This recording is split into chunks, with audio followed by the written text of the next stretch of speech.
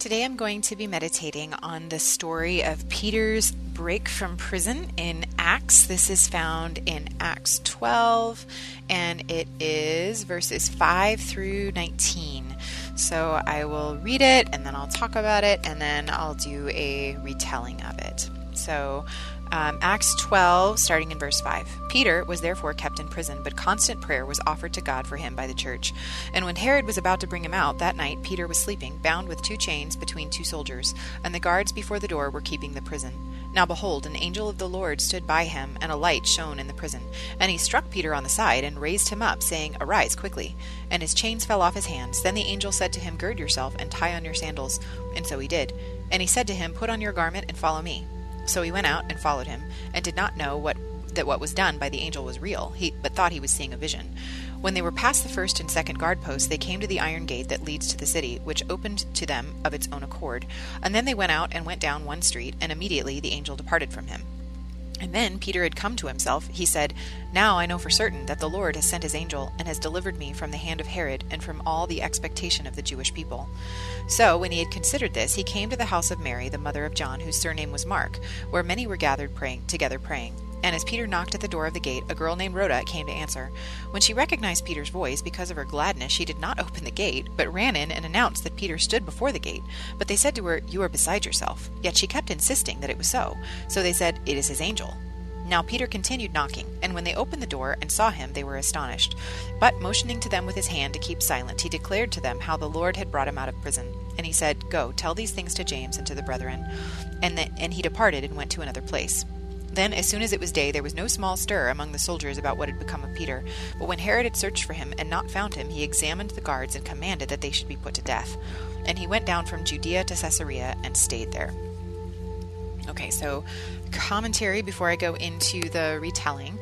So it's amazing to me how involved angels seem to be in the early church. This is at least the 3rd time Peter's encountered one. The first was after Jesus' ascension, since the story of John of Peter at Jesus' empty tomb didn't indicate that he encountered the angels there.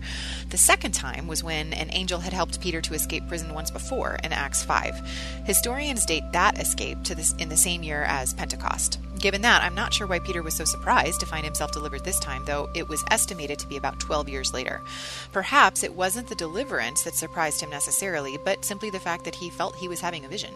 Maybe there was a dreamlike quality to this encounter because it was in the middle of the night. Still, though, James, the brother of John, one of Jesus' core 3 disciples, had just been martyred publicly by the sword to the delight of the Jewish mob, and that's found in Acts 12, 1-3. So it certainly looked like Peter might die the next morning too, and Jesus told the disciples himself that they could not expect to escape persecution. We see that in Matthew 24:9 and Mark 10:30. Despite all this, Peter slept so peacefully that the angel had to strike him to wake him up. Either he was not bothered by the prospect of death, or perhaps he expected that he would escape somehow, given Jesus' prophecy that he would not be martyred until he was an old man. Jesus said that in John 21, verse 18. So since the story mentions that the church was praying for Peter constantly, Acts 12:5, perhaps it was their prayers that dispatched the angel to free him. We're not told the exact cause and effect, though this seems to be the implication, even though they too were pretty shocked to see him when he showed up, and then we see that in Acts 12:14-16. So this Mary that's mentioned in the story was the mother of John Mark, who wasn't one of Jesus' original apostles, but instead was Barnabas' cousin. We see that from Colossians 4:10. Barnabas and John Mark both traveled with Saul, later called Paul, Acts 12:25. At this point, Saul and Barnabas were in town. We know that from Acts 11:30, and since Mary was Barnabas' relative, it's possible they were staying with Mary when Peter showed up.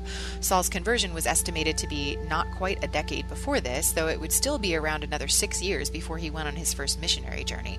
So I wonder if the other believers were still getting used to him. Neither Barnabas nor Saul are mentioned in the story directly, but I put them in my retelling for that reason. So why in the world did the believers in Mary's home suppose it was more likely that it was Peter's angel at the door, presumably his guardian angel, as mentioned in Matthew 18:10, than Peter himself? Were their encounters with angels in the early church really that common?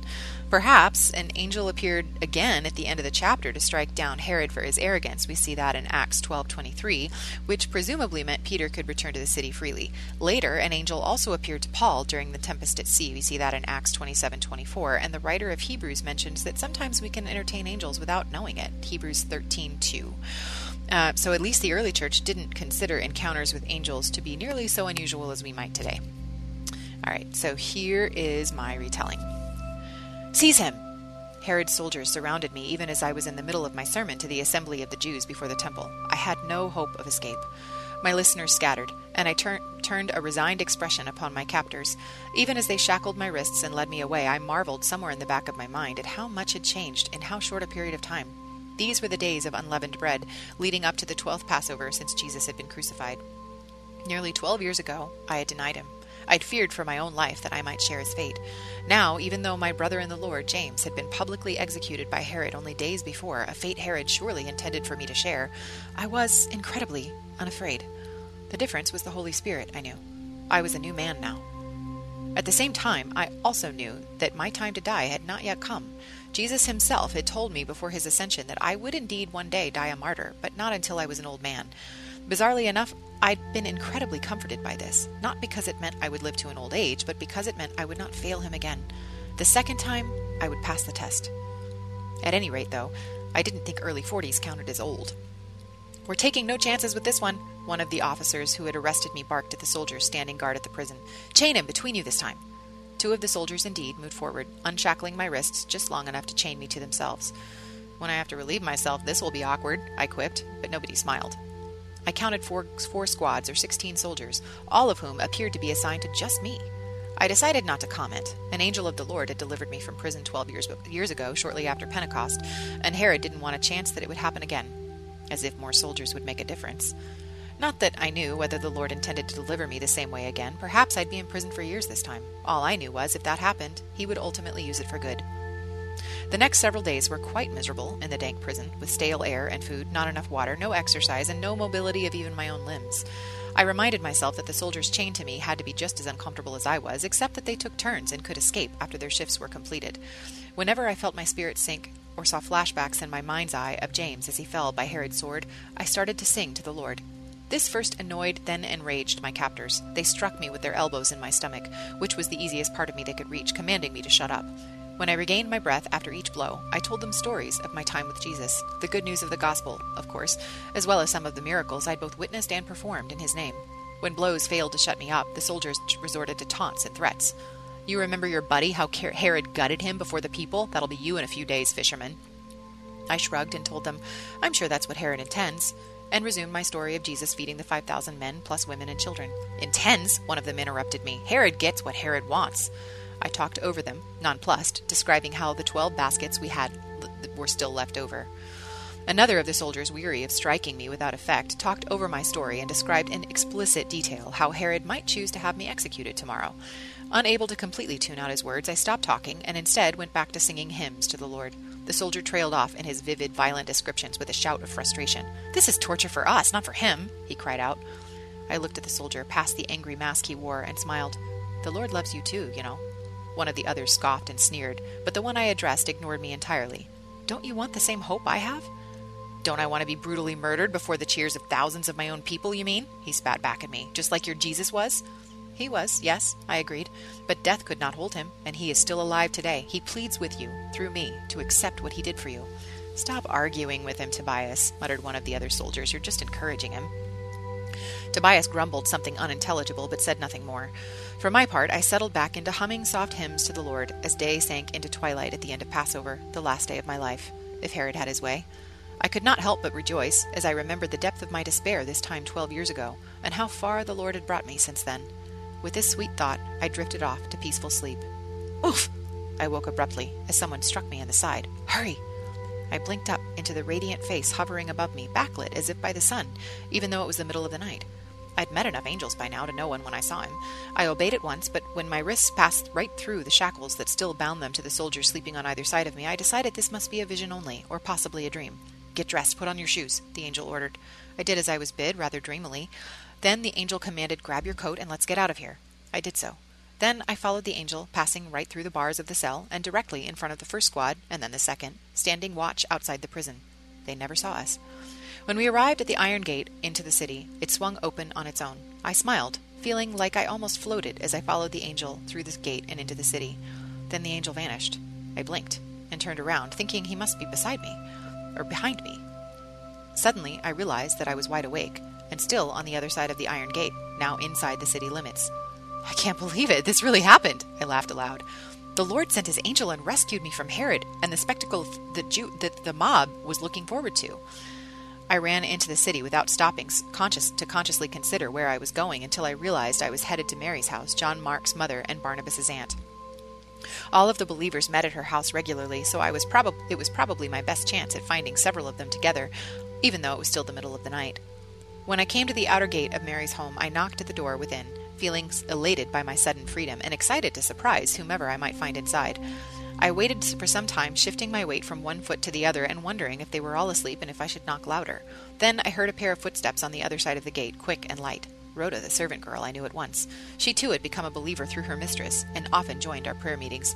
"Rhoda," I called to her softly through the gate. "Is that you?" I heard her gasp. "Peter?" I laughed softly. "Yes, it's me."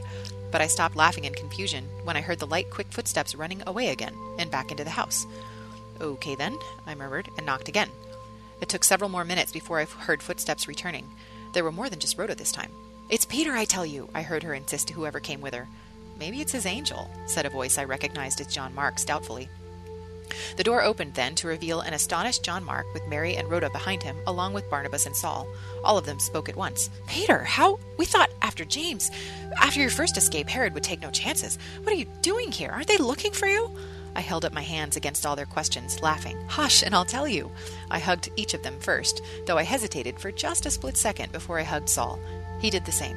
It wasn't so very long ago that he was one of the most zealous in persecuting the church. I'd forgiven him, of course, as we all had, but I hadn't quite gotten used to seeing him at our prayer meetings. He probably hesitated because he sensed that I did. Rhoda, meanwhile, jumped up and down a little in excitement as I released her. Then, still standing at the gate because no one had thought to invite me inside, I told them how the angel had appeared to me and released me. "We've been praying for that nonstop ever since you were arrested," Mary confessed. Her son laughed and said, "Yes, but evidently we didn't believe it would happen. Shame on us." Mary finally thought to invite me inside after I'd finished my story, but I shook my head. "I don't want to implicate any of you in my escape. Herod will be livid.